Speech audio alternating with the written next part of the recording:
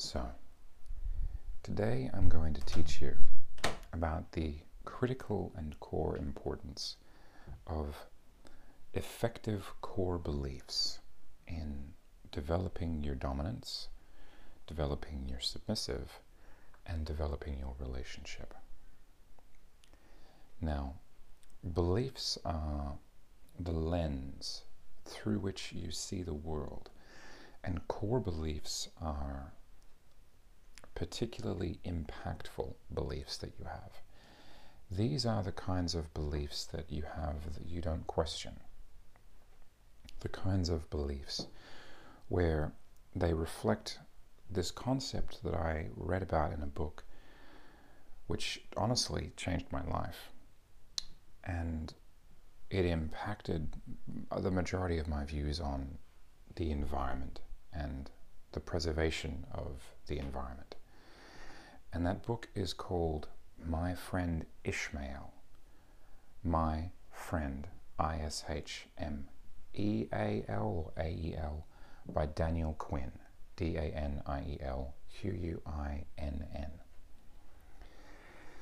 The book is magnificent. It is a Socratic dialogue that occurs between a man and an ape about the nature of reality and about man's and animals' place in the universe.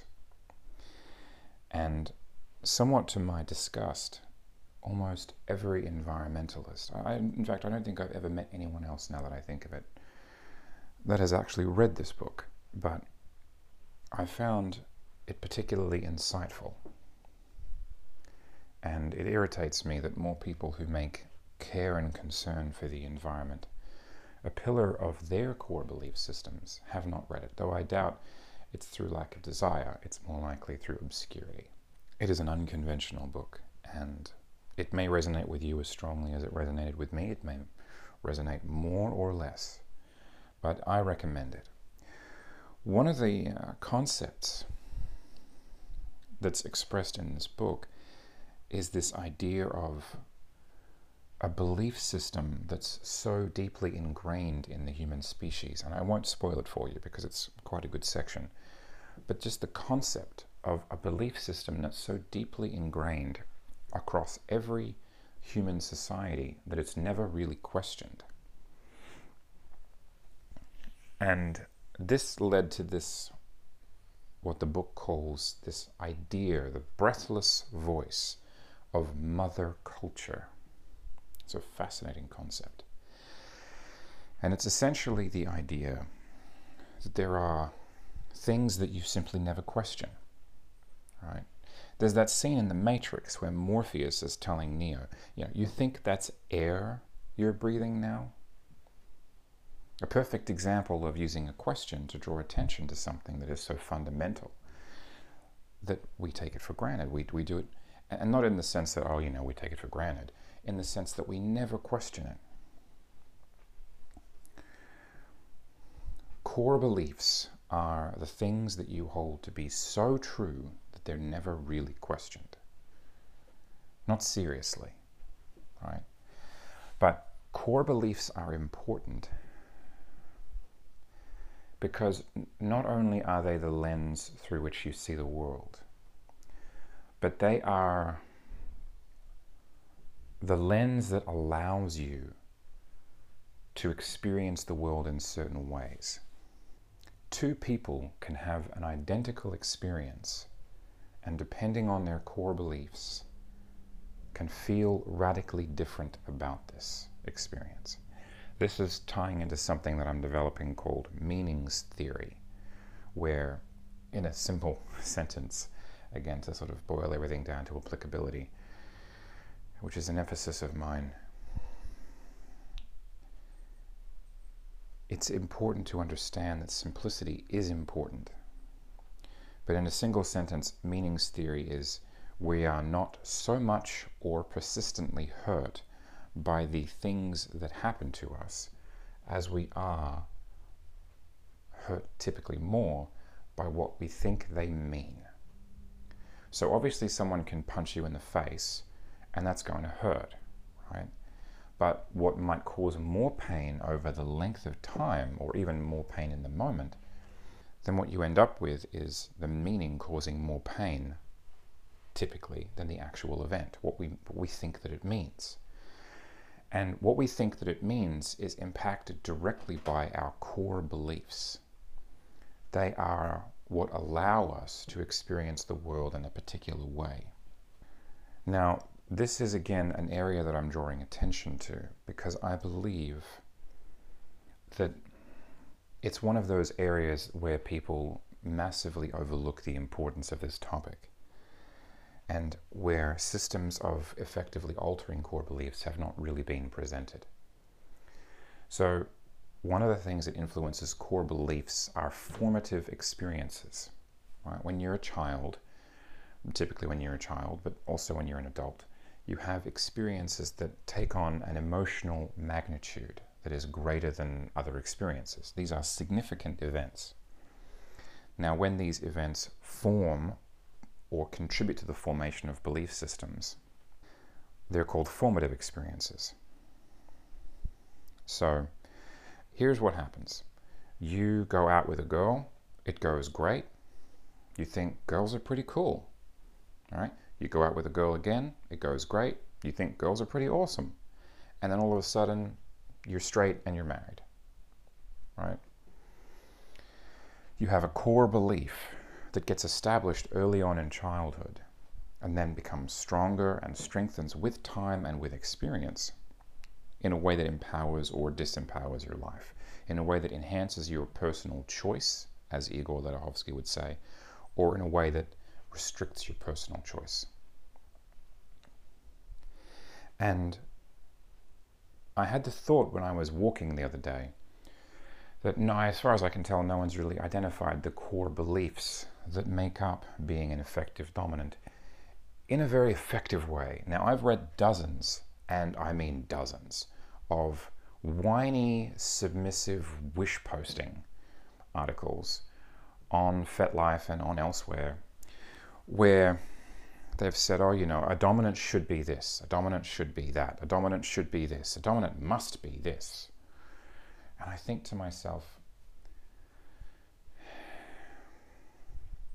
does the sheep define the wolf, or the wolf the sheep? This taps into a broader conversation about whether it is right and correct for a man to define the position and role of a woman, or whether it's right and correct or even possible for a woman to define the role of a man. Now, I had a conversation with someone recently about how, as a man, we cannot understand what it's like to give birth. We can create, we can build, we can maintain, but we cannot understand what it's like to hold a living human being inside of us for 9 months and expel that child into the world and love them unconditionally. You know, obviously men love their children unconditionally and are capable of that, but we can't have the unique experience of childbirth. That is a woman-only thing. And no man would ever dream of saying to a woman, you know, I understand what it's like to give birth, because the sheer arrogance and disingenuousness of that statement would be beyond evident. Is the reverse also true? Is it true that a woman cannot tell a man, well, yes it is, they have a good crack at it, but they fall far short, and their motives are manipulative at best and evil at worst. So I've read a lot of these, you know, wish-posting listicles about how a female submissive says this, and a male should be this, and a dominant should be this. And I think to myself, and this taps into another lesson on the attributes of an actually effective and desirable dominant. So look out for that one. But the things that submissives think make an effective male dominant are often not the things that actually make an effective male dominant. They are the things that a submissive draws attention to, and the things that a submissive may notice. The limitations there are her viewpoint and her perspective. So I know I've rambled on uncharacteristically in this episode so far, but here is the gist of it. Developing yourself as a dominant requires examining your own core beliefs and replacing them strategically and structurally with ones designed to empower you with more strength, more authority, more freedom in a powerful and effective way. Not only in the way that you act, but in the way that you replace your existing beliefs with new ones. Now, I've talked a little bit about formative experiences because of its relevance to the next topic we're talking about now, which is how do you create a highly effective belief system? Now, again, answers up front, because I hate waiting through 3 hours of podcast to get to the juice myself. So here's the answer. You create a list of extremely well-defined, profound, and highly effective core beliefs for a male dominant that take into account the physical, economic, political, social, and sexual realities which must be examined with a completely open and questioning mind, taking nothing for granted, to form this list. And then you create a deep state of hypnosis using your preferred method. And then you create a room inside their mind. And then you have their unconscious mind create things in that room that didn't exist before to demonstrate basic proficiency at finding and creating things that didn't exist before, but doing it unconsciously. Then you have them find a pathway that leads to a place of truth. That place of truth is somewhere deep inside their mind. You explain what's going to happen there so that you find something to write on and something to write with, and then you basically read out this list of core beliefs and have them, either accept them unquestioningly or make small modifications to improve their effectiveness, but keeping in mind that their perspective is going to be one that may be limited because of who they are as a person. I mean, the very nature of the fact is that you're trying to improve their core beliefs, so their existing core beliefs might detract or try to modify to less effectiveness the new core beliefs if they feel threatened by them. So then you count from 1 to 5, have them find themselves in that place, orient with questions inside or outside, daytime or nighttime. This is essentially a streamlined, weaponized DMI process. So for the full induction, you can find that in Igor Ledachovsky's professional coursework, version 2.0, his conversation hypnotherapy program 2.0, under the sections under DMI. Bearing in mind, of course, that you need to be aware of what abreactions are and how to handle those first before you do this process. But in a very, very abbreviated nutshell that is not sufficient for you to recreate the entire experience, here's the outline of it. Hypnotize them, make sure they can create new things in their mind, take them to a new place of truth, have them create these core beliefs there, bring them back to the original place, have them re-examine their past memories and notice how they've changed, the thoughts and beliefs and feelings they have about it now, which is the test to make sure that it actually all works. And then go back through a couple more of them to make absolutely sure.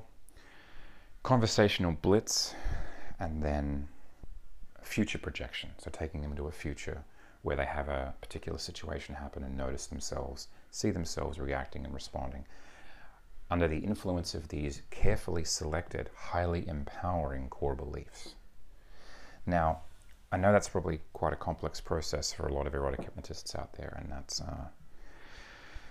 I always forget, and this is going to sound like a humble brag, but I always forget how easy this stuff is for me, so I try and give people as many pieces of information as I can. So it's a complex technique, and I may even I'm thinking about it now, but I may even do a separate episode or something where I do one of these in real time with someone, so you can see how it works. But what you end up with is an entirely brand new... See, the reason this is interesting is that one of the things that Erickson said that struck me as one of the most profound things, and I'm paraphrasing here, but essentially what he said is that you need to figure out what experience they need to have to solve their problem, and then give them the experience or the thing that they would have gotten from that experience. So If you understand how core beliefs are formed, in part through formative experiences, in part through rationality, in part through logic, in part through culture and dozens of other factors, if you understand how they're formed, you understand that you can recreate those experiences hypnotically to create those new, highly defined, ideal core beliefs that are effective and powerful for them interacting in the world as a dominant male. Really what we're limiting ourselves here to is sexual dominance, though. Dominance in the DS sort of relationship sense. We're applying an extremely broad and powerful hypnotic technique to an extremely small and narrow scope. We're weaponizing this particular process for a particular purpose, to create the change within a dominant male of a more effective system of dominance, actualized throughout his daily life, but with a high emphasis on his sexual experiences and his relationships, right? So let's use some simple examples. You have two identical male dominants. One of them has gone through this process and the other one has not. And every other respect they are identical, right? So say, for example, that a submissive breaks up with them. Now, the normal, non-trained response to this is to feel really, really terrible, right? Because that's something that you're just supposed to feel bad about, right? Everyone expects you to feel terrible about it. And if you don't, then there's something wrong with you.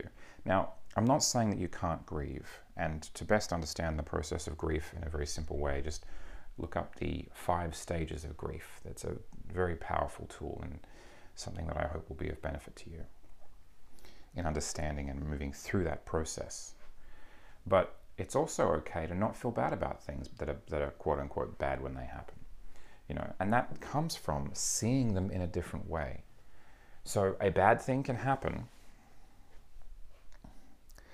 and you can feel okay with it because of the core beliefs that you have that lead to making certain meanings about that event, which minimizes the amount of pain that you're in. Or also, conversely, you can have a bad thing happen or a good thing happen. You can have a good thing happen. And you can maximize the amount of joy in the experience because of the formative experiences that you've had combined with the hypnosis that you've had to re-empower yourself in this way, changing your core beliefs so that the meanings that you make from that event are positive ones. Not positive in the sense that they're, 2 thumbs up, happy, but positive in the sense that they make you better. And not in like a, I deserve to suffer because I'm a bad person kind of way, but more in like a, perhaps if you were looking at that relationship, you could say something like, and this is fairly easy for me, and I understand that it might not be that easy for you because I've actually done this technique on myself multiple times. I've always really admired and respected scientists who take risks and dare. I admire audacity. Not necessarily that you have to do all of this stuff to yourself, but that the techniques themselves are content agnostic, right? Because you can flip this around and use this as a submissive training tool. Now, I would highly recommend that you only do that after you've done it to yourself in a dominant sense, right? Now, there's often the misconception that being a dominant is much less pleasurable than being a submissive and therefore less desirable, and which is why you see less of them in broader society than you do submissives. To some extent, well, actually no, to no extent is that the contributing cause of a reduced number of dominants relative to the high number of submissives. There are more submissives because being a submissive is easier. Being a dominant requires being able to do everything that a submissive can do, plus a bunch of extra stuff. Technically speaking, it's less challenging. Emotionally, mentally, it might be just as challenging, but technically speaking, it's less challenging. And it tends to appeal more strongly to masculine impulses of wanting to be in control, of wanting to be a protector, of wanting to be a provider of an experience or a relationship or of a life together. These are all admirable things, and no one should ever make you feel ashamed for wanting the life that you want. So, essentially what happens is you take yourself into hypnosis by listening to a recording that I've made up, and then you have these core beliefs simply implanted inside your mind. Now, it doesn't really matter how you get these core beliefs. I've simply arranged a streamlined and optimized way of doing this. Now, there's lots of different ways that you can get them. You can go out and have the experience. And for some people that I've done this technique with, they may need to have the experience in real life additionally to cement their understanding. But what was holding them back from having the experience in the first place was the fear and the lack of the core belief. So now that they're not afraid of this and they have the core belief, there's the possibility for them to actually go out and have the experience, which will further cement in that positive and empowering core belief. Right? So I've come up with a list of empowering core beliefs for male dominance. And you create these core experiences, these core beliefs inside yourself. You live the experience. You have the technique. You do it to yourself first, to know that it works, to know how that it feels. And then, and only then, would I advise you to do it to your submissive, right? So again, it's content agnostic, right? And there's nothing inherently more enjoyable about being a submissive than there is about being a dominant.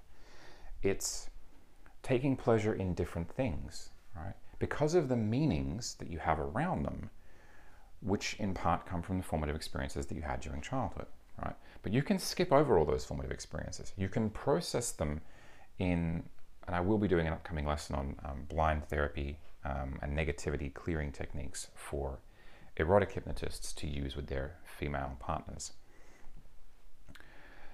You can clear out all the baggage to the point where it no longer affects you in a negative way. Then you can implant yourself with these new powerful core beliefs that are in alignment with natural law and in alignment with objective reality, to the point where you can alter your perceptions of objective reality in a way that empowers you and improves the quality of your relationship and your life and the life of your partner as well.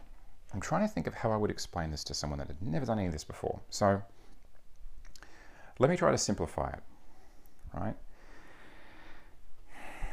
The intention here is to present you with a system, a very simple set of steps, very small number of steps, to radically change how you feel about things because of what they mean to you, which is because of what you believe they mean to you, right? So your beliefs affect the meanings, which affect your feelings. Now, everything in the entire world that has ever been done by anyone has been done because it makes them feel good or less bad, right? So feelings are what drive human behavior. Emotions are what drive human action. Love, trust, loyalty, all those fucking leather values they're always going on and on about, you know, in the abstract sense. They have no value. Those values, in my opinion, have very little value until they are articulated into the world.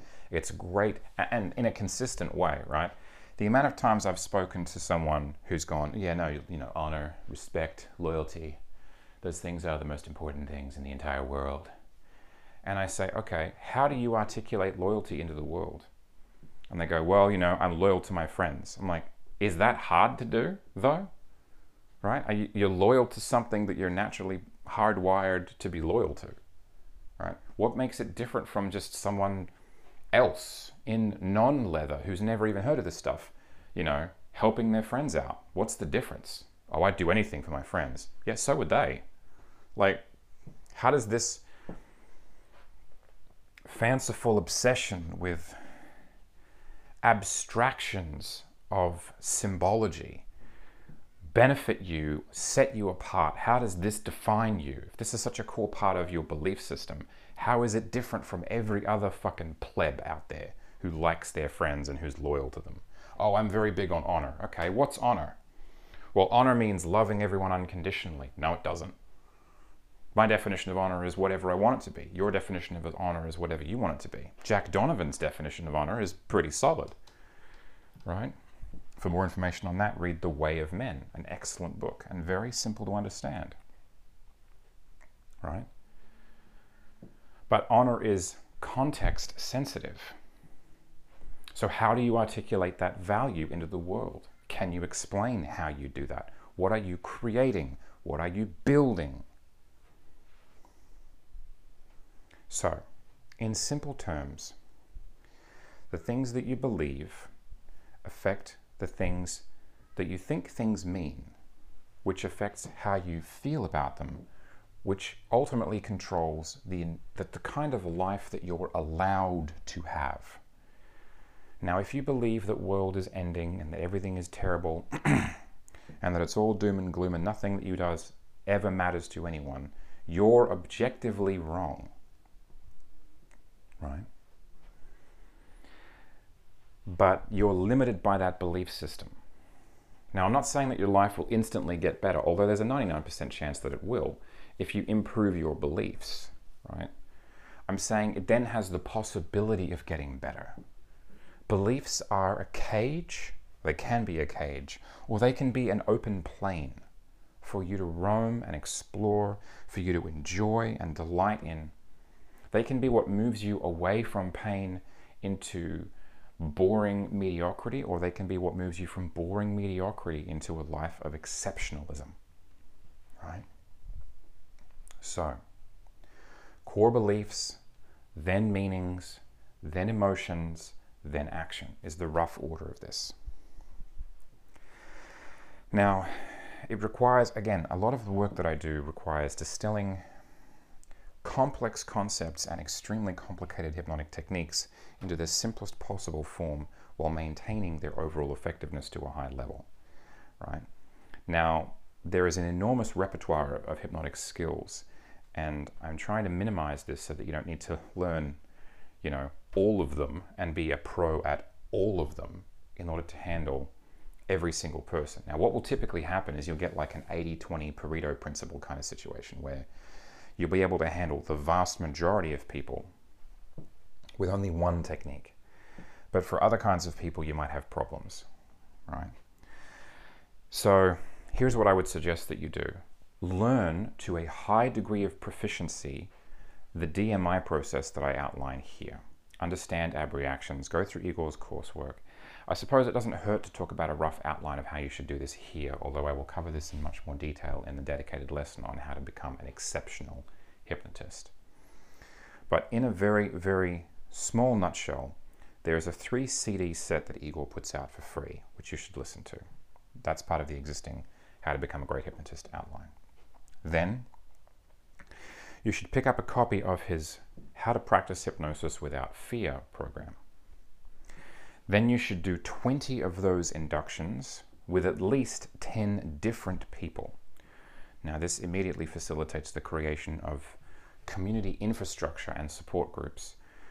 An effective model for that I have developed, and I have been testing for several years now, and I will be putting a lesson out on that shortly too, as well as an entire resources kit when I find the time, on basically take this, fill in your name, now you have a hypnosis practice group based on effective principles and years of observation and an acknowledgement of what works and what doesn't work.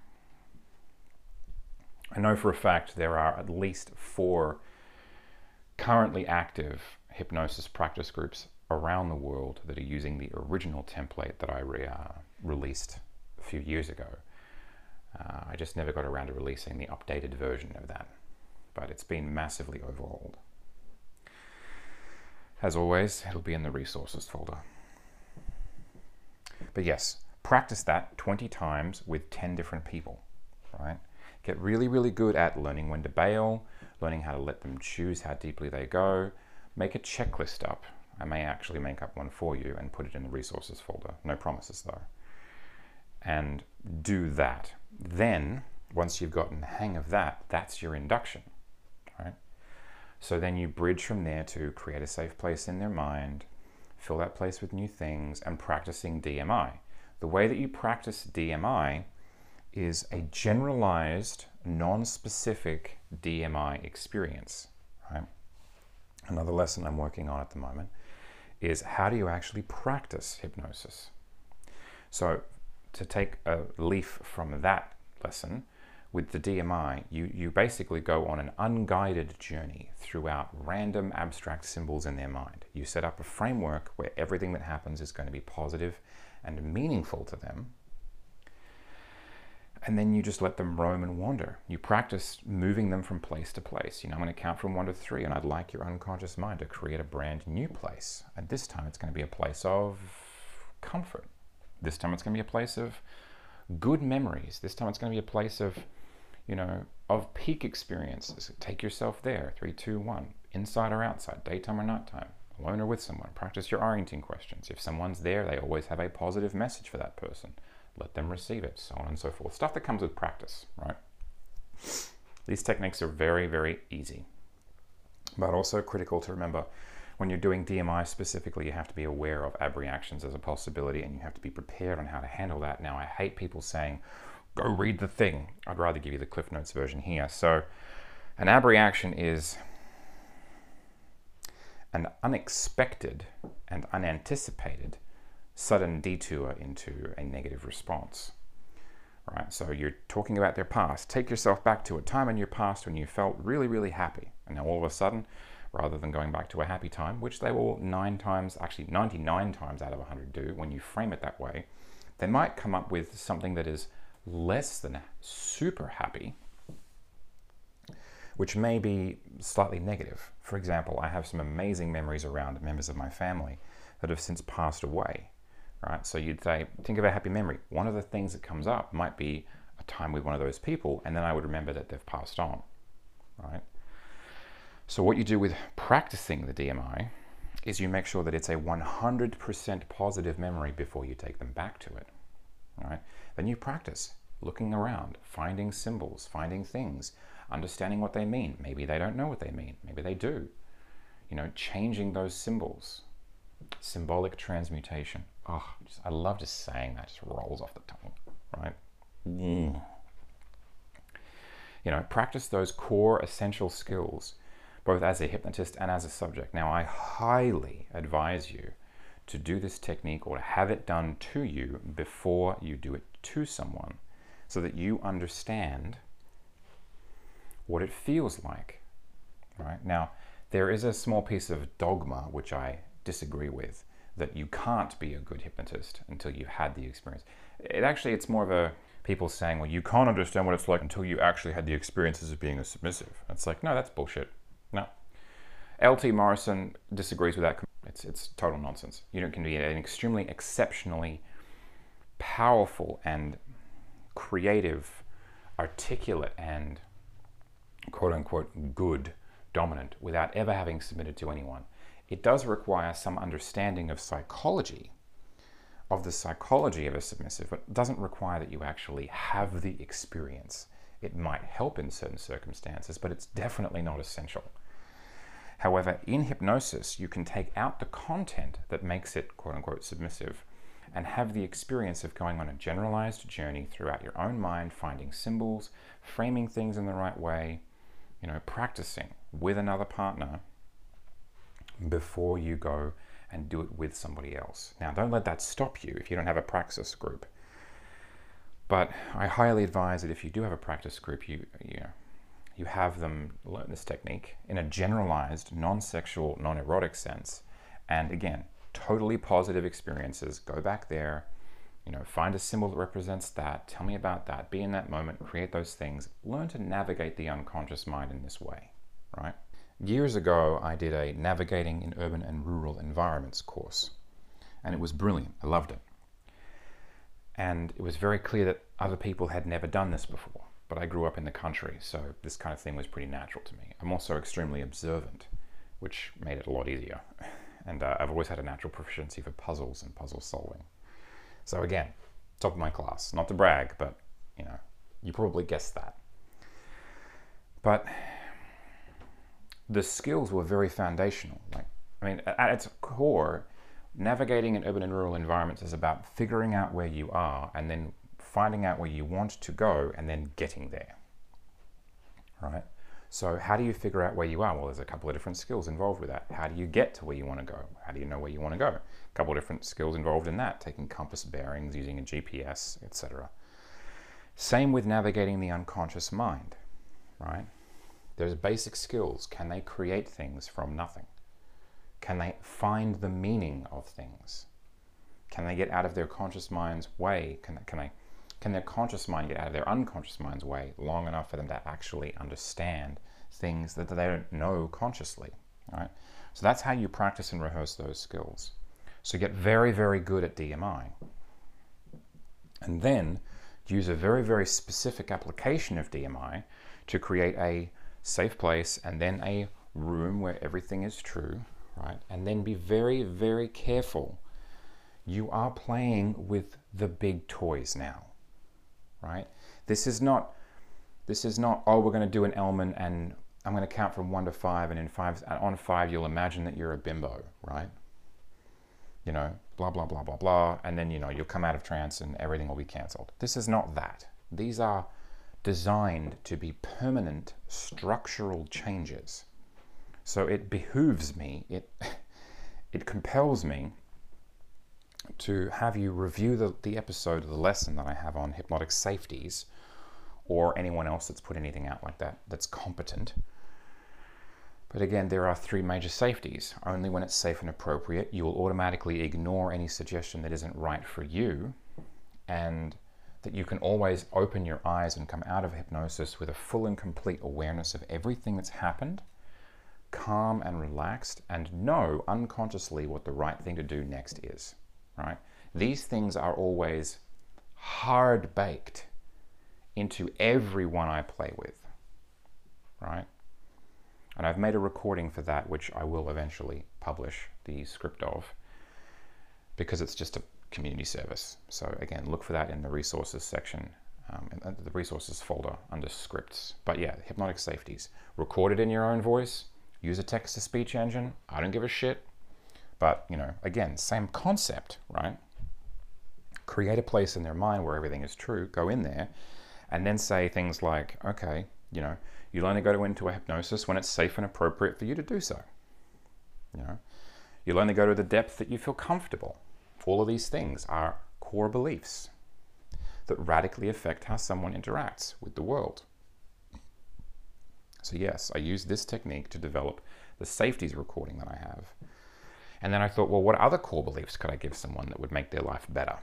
You know, and here we are now talking about the specific set of core beliefs that a dominant male would use to survive, thrive, and excel in these skill sets and in his practice of them.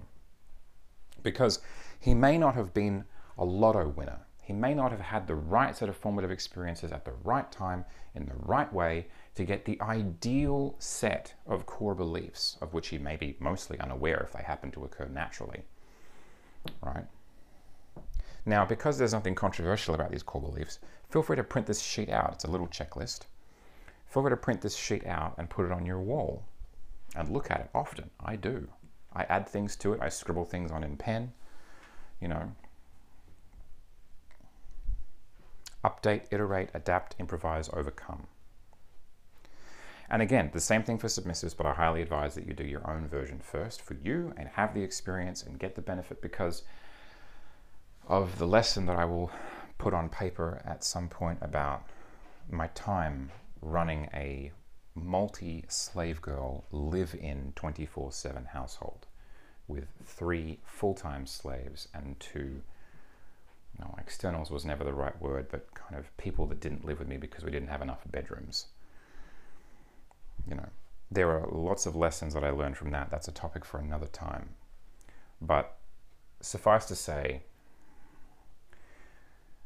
when you teach someone, you can teach them a subset of what you know, and you can teach them everything that you know, everything that a human being can be taught to do, any other human being can be taught to do. Now, there are obviously biological limitations to this. For example, you know, women are physically less strong than men on average.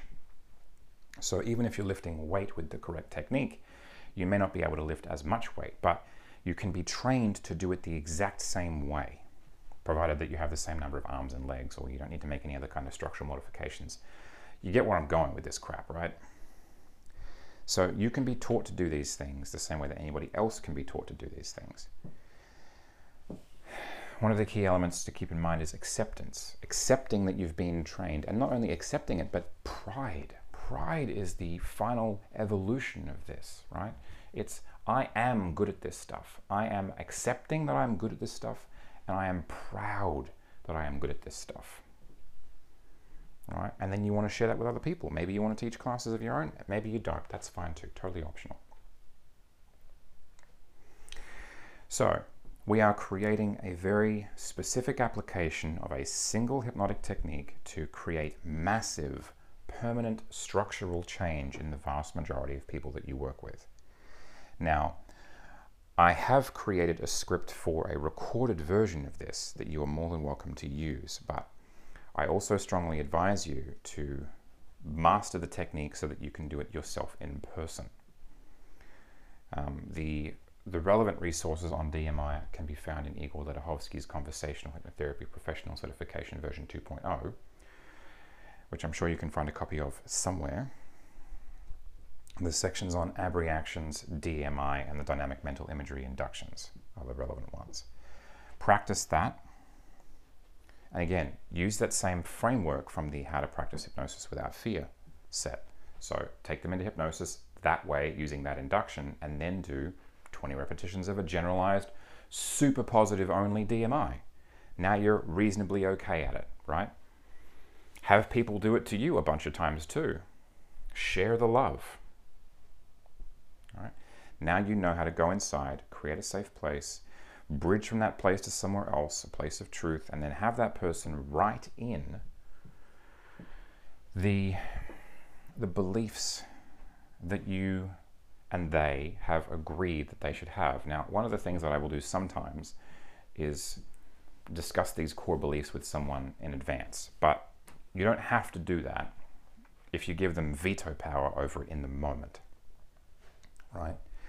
Now, again, this comes down to H+ and having very positive intentions, which I always do when I'm hypnotizing someone, because their current belief system might have some elements of secondary gain that are attached to being a victim. It feels good to be a victim sometimes, and letting go of that might be something that they want to do today, or maybe not. So you don't always necessarily have to tell them the core beliefs that you're going to implant with them, but you should never bait and switch, right? So you should never show them a list of core beliefs that you're going to implant, have them agree and consent to that, and then change it. I mean, you absolutely can. I mean, I've done that in the past, but only with people that I have blanket consent dynamics with. So as always, what makes it okay is the consent of the governed. No king can rule without the consent of the governed. So that's basically an outline on how to change someone's core beliefs. Now, there's a list for dominants and a list for submissives. And you'll notice a lot of the stuff on these lists is very positive. It's very uplifting. It's very empowering. It's designed to be that way. The overall intention of this has always been for me to maximize your experience of life, to give you more options so that you can choose the things that you're naturally drawn to rather than being compelled by habit or limited circumstance, right? It's like you want to have the option of doing this even if you never exercise that option. But you know that then your choice is valid because of a concept that I might do a separate lesson on called you can't say yes unless you can say no, right? Unless you can actually say no to someone, you can never really say yes, which is why the getting to know exercise is so valuable for rapid rapport building. But it's also so critical for establishing boundaries. The getting to know exercise, that's getting to N-O, not getting to K-N-O-W exercise. And it's basically, you start doing something to someone, you explain how it works, which is essentially that you're going to start doing things to them gently and slowly until it escalates to the point where you want them to say no. And then you thank them for that no, you receive that no, and then you don't stop, but you stop doing that thing and then you pivot to something else immediately, right? There's a fantastic book called On Combat by a guy called Lieutenant Dave Grossman. And he examines the physiology and psychology of deadly conflict in war and peace. It's basically the subtitle of the book. It's fucking brilliant, right? And one of the things that he advocates for, which I could not agree more with, is his training scenarios must be as realistic as the actual thing as possible. So what he does is he trains people when they get shot to not stop moving, right? Like, if you think about it, again, so radical, so fundamental, is when they get shot, you know, you get hit by a paintball in a training scenario, you're supposed to lie down and play dead, right? So you practice doing that a couple of thousand times, and all of a sudden, you know, you're in a war zone and you're getting shot and you're lying down and it feels perfectly normal, right? He decided to do something radical, something smart. Train people to get shot and not die. Train people to get shot and barely even notice. Train people to get shot and keep moving, keep firing, keep killing, right? And holy shit, did it work, right? I remember something that someone was telling me. It's kind of one of those stories that goes around martial arts circles and, you know, like a meme, basically. Memes before there were memes. And it's a story about a guy who's practicing handgun disarms. So a handgun disarm is basically someone puts a gun in your face and you grab the gun out of their hand, right? And basically what happened was this guy had practiced this handgun disarm thousands and thousands of times. But what he did was he would grab the gun, take it off that person, and then like back up, create space between himself and the target, and then he would give the gun back to his friend who he was practicing with. And that got baked into the habit loop. Habit loop formation is also an excellent topic. The best book that I've found on that is called Tiny Habits by B.J. Fogg, F-O-G-G. Excellent system. The best book on habits I've read, and I've read dozens. But the problem with that little loop is the last step was then hand the loaded gun back to the person that you just took it from. So apparently the story goes that he was out with a friend, he was in a shopping center or something, and someone pulled a gun, like a 7-Eleven, right? They were robbing the place. And so this guy gets up in this guy's face, gets up nice and close, snatches the gun out of his hand, takes 2 steps back, and then takes 2 steps forward, flips the gun around and gives it back to the guy. Right? Because that's, and all unconsciously, all because he'd conditioned the wrong things. That last step was not supposed to be part of the habit loop, obviously.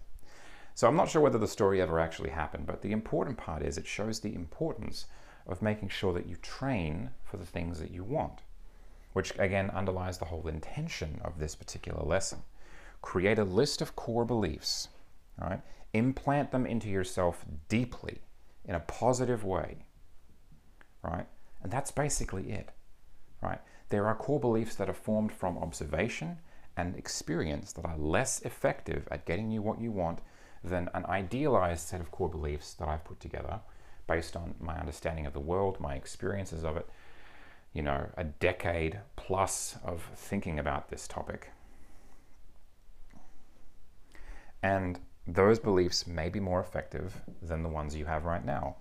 Because the ones you have right now were formed naturally, unless you've done some specific work to change this. They were formed by the experiences that kind of happened. It was a bit like drawing numbers out of a hat, or, you know, rolling a dice every 6 months.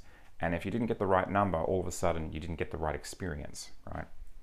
So some guys, they luck out. The first couple of times they get laid in college or in high school, and it implants the right belief systems in their head, right? Sometimes guys don't have that.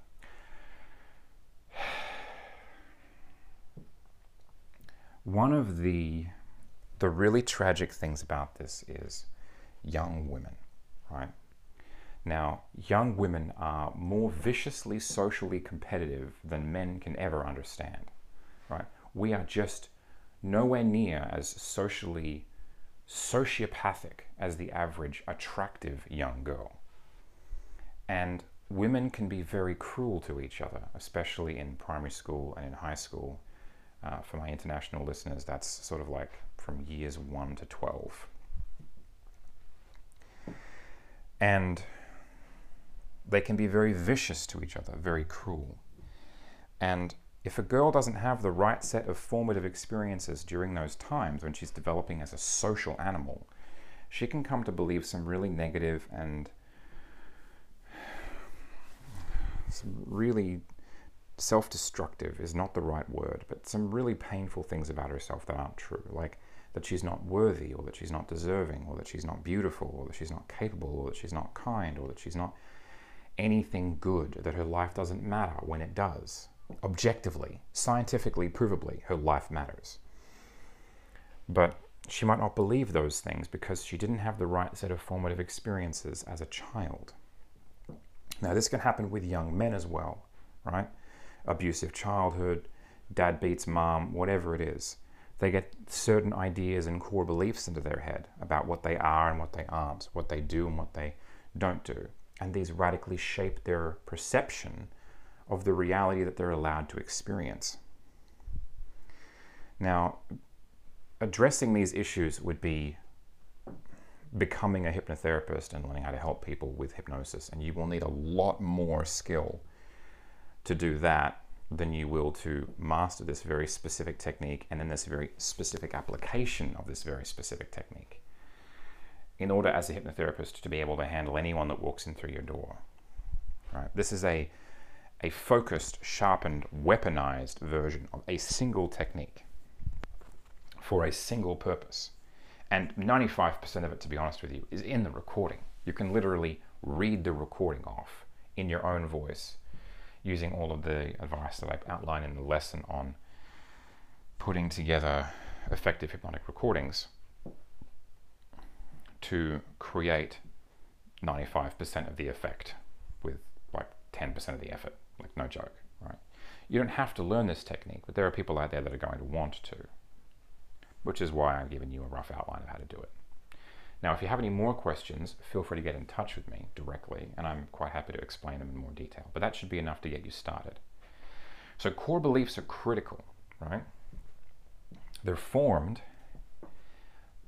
in often part by formative experiences, but not everyone wins the fucking lotto, right? Not everyone grows up in a healthy, happy childhood or is top of the social hill in their primary school, or, you know, maybe their breasts grow in a little too late and all of a sudden they aren't popular, you know, until that time happens. But by then, you know, they've already had the experience of being socially ostracized, and now they've internalized the idea that they aren't worthy or deserving. You know, the mental health epidemic of our time is, for men, nice guyism. And I'll do a lesson on this at some point in the future, but it's critical that this be addressed because it is a massive impediment to becoming an effective and powerfully masculine, sexually dominant man. It's not impossible to overcome this. It's actually very, very easy to overcome this once you're aware that the problem exists, and then you follow again the process that I will outline in that lesson.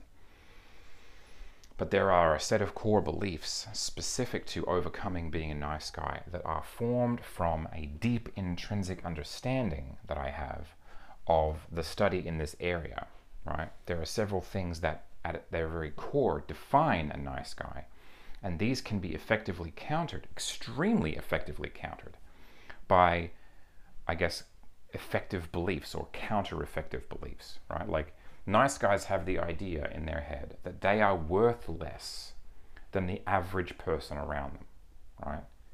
So all you have to do is implant in their head the belief that they are worth the same or more than the people around them, right? Random strangers on the street are not worth as much as you. Easy, right? And that induces radical shifts in the possibilities that exist for them to experience happiness and joy and fulfilling relationships. Once you understand the concepts of toxic shame that Robert Glover outlines in his book, No More Mr. Nice Guy, which is excellent, but I'm working on an expanded and updated version that's been streamlined and weaponized, another one of my projects. Then you understand the concept of toxic shame and the concept of covert contracts. You're like 50% of the way there to no longer engaging in those dysfunctional behaviors. And a good 20% of the cure is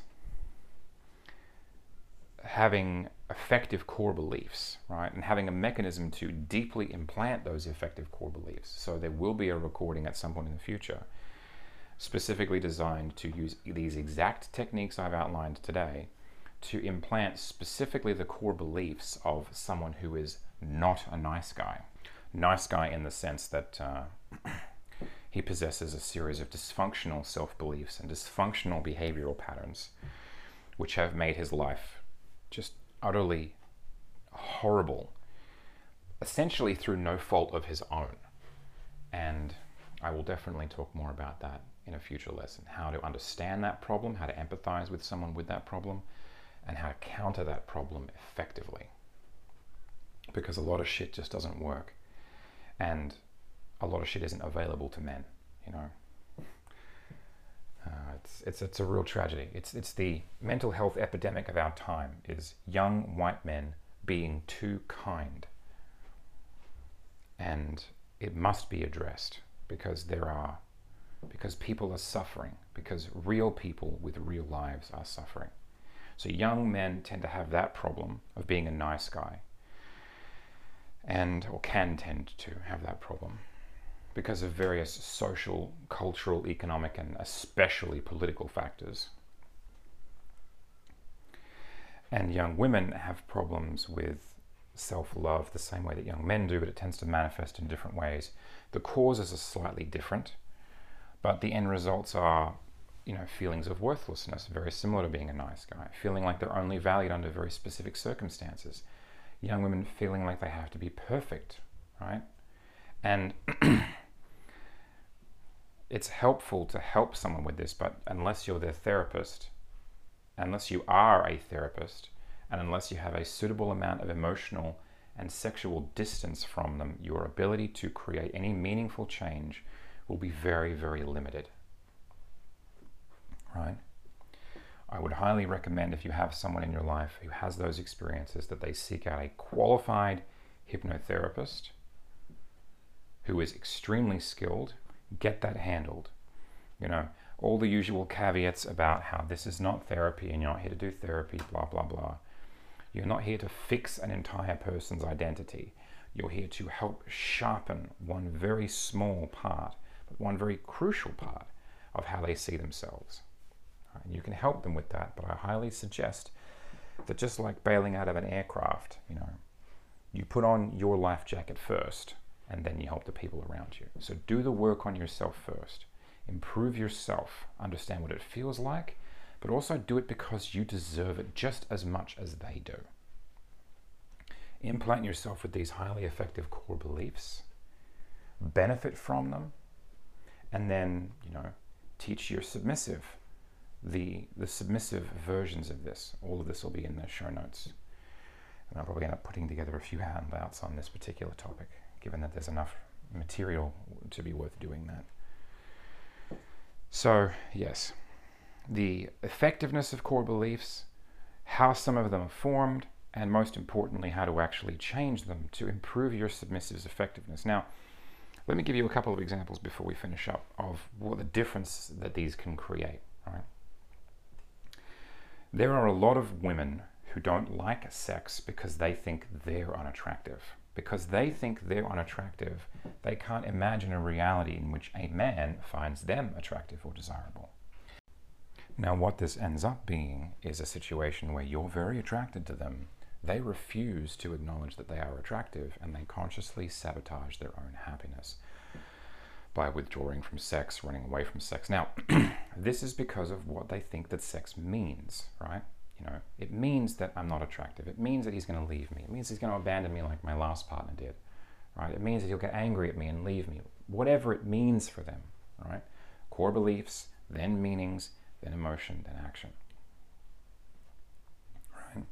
Now, sometimes people have experiences in their past that are terrible, and that's really tragic, right? And you should always encourage them to see a qualified hypnotherapist or counselor or therapist or psychologist, whoever is most appropriate. And you should always be as supportive as you can be of someone in your life that you love who is trying to change and better themselves, while also making your needs a priority as well. Now, the difference is, same girl, different core beliefs. She goes from never initiating a blowjob in the entire length of our relationship to all of a sudden living down between my legs, right? It was like a dam breaking. You go from someone who their whole life has thought that they were fat and unattractive, and then they worked hard, lost the weight, and no longer were that way, but still felt like they were that way. You know, finally developing a sense of their own value and taking themselves seriously, throwing out all the shit in their wardrobe that didn't make them look good, and going out and buying some new clothes, getting rid of the shoes that didn't fit her, changing her hair, getting her eyebrows done. Just things that other people would describe as little changes, but things that I found really meaningful and beautiful, that were evidence of her taking herself seriously as a person. Now, it is well beyond the scope of this conversation to give you the skills to create any kind of change in anyone under any circumstances, right? That's a big ask. But what I've tried to do here, the intention of this, is to explain the process. Now, having thought about it more while I'm recording this, I'm leaning towards just having you listen to the recording and then make up a version of that for your submissive, you know, recorded in your own voice. And as long as you have rapport and trust with them, you'll be able to create those hypnotic effects. But I like to explain this because of people like me out there that like to understand how this works and actually do have the skills. So if you want to get better at being a hypnotist, that's fine. Get in touch with me and I can give you some advice on that. Or check out the lessons I have on, you know, how to become an exceptional hypnotist, which I don't think I've published at this point, but I'm working on. So look out for that soon. But, you know, the changes are very specific. They're very small in scope, but very meaningful, right? Like, almost every guy I know has had a relationship that is fucking amazing, right? But the sex is terrible. And he's looking at her and going, why doesn't she want to touch me? Why doesn't she want to suck my dick? Well, some of the times he's not asking for those things. Some of the times he's not making it safer to do those things, right? But some of the time he is doing all the work correctly that he's supposed to do. And she just has core beliefs, baggage from previous negative experiences or past relationships that are holding her back from being able to express that. So this can help you to help her to change herself. So I will put together a recording that is designed specifically to take your submissive into trance and provide you with the full script of that in the resources folder along with the recording. And you can either use my voice to train your submissive, or you can use, you know, the recording in your own voice, or you can feed it through a text-to-speech engine to implant these deep and empowering core beliefs into your submissive or slave so that they can change the things that they think things mean and create or help to create the fertile ground for a truly amazing and exceptional relationship with them. It's not your fault that bad things have happened to them in the past, and you shouldn't have to go without sex or affection or love or whatever it is that you're going without because of things that happened that had nothing to do with you. The same way that I would say that if you were a guy and you had bad experiences in the past, you should go and get that sorted out. It's not right to deny your partner, your female partner, the things that, you know, she biologically needs in a relationship. The solution is not to find someone else to give them to her. Well, it's sometimes the solution, but it's not often the solution. It's more like personal outsourcing. You know, you want to engage in that circumstance in a situation where there's something that you simply have no interest in providing to her. But if you have the capability and the desire, but you lack the ability, right? Like if it's possible for you to have amazing sex with her and you want to, but right now there's some stuff in your head, some core beliefs that got put there because when you were 16, your girlfriend cheated on you because she was a bitch, and you've always interpreted that as, this means that I don't deserve love, or this means I don't deserve pleasure, or this means that sex is always about her, or this means that I don't feel like I'm worth a good relationship. Here's the tool to fix that shit, right? Here's the tool to change yourself. So change yourself, right? You have the desire, you have the capability. This would be good for both you and for her. Here's how you fix that shit, right? Or you can go to another hypnotist and you can say, you know, knock me into hypnosis, right? Implant these core beliefs. These are the things I want to believe are totally true. Here's the list, and have them do it for you, right? Or you can listen to a recording, do the same thing. Do what is most effective. Take whatever you want that is good and positive from these lessons. Discard what is irrelevant and doesn't work for you, and then add in what is uniquely your own. All right? But this is how you solve a big chunk of being more sexually dominant, because being sexually dominant is very fulfilling. It's very rewarding. Everyone can do it, right? It's a matter of core beliefs. Now, it's not your fault that you didn't win the fucking lotto, or maybe you did, when you were a kid and you had the right set of experiences in the right order with the right people, and no one broke up with you and you had an amazing time every single time. Like, formative experiences, core beliefs, it's not the formative experiences that tend to keep affecting you. It's the core beliefs that they form. You can change those, recognize those, and make them better. You can use this highly ideal and carefully constructed, in alignment with reality, set of empowering core beliefs for a dominant and submissive to radically restructure how you see the world, to open up entirely new worlds of things that you can explore, and levels beyond levels of intimacy and communication, connection, and pleasure with your partner. Now, this isn't so that you can fix them. This is so that you can teach them, right? Therapy is beyond the scope of this conversation. I'm sure you're absolutely sick of hearing it by now, but it's very possible to simply give them the recording of my voice to listen to, or make a version in your own voice from the word-for-word script, or do a text-to-speech version if you're not comfortable using your voice, or pay another hypnotist that you're submissive or that you trust to do this with you, right? Go to a hypnotherapist and say, these are the things I want to believe. Here's the list. Can you do this? They'll say yes, they'll say no, and you're off and rolling, right? Take what works for you, discard what doesn't, add in what is uniquely your own. Use these tools to improve your life. As always, I highly encourage you to get in contact with me directly. You'll find my contact details on the website. Thank you for listening to the Mind King podcast. I hope that you found it useful, and that you will implement the things you've learned to bring more joy into your life. You can find more content, including the free book, a folder of templates and printable handouts, heaps of audio files, and much more at the website, mindkink.net. Feel free to send me a short email or to get in touch using the details on the contacts page. I always enjoy hearing from people who have benefited from my work.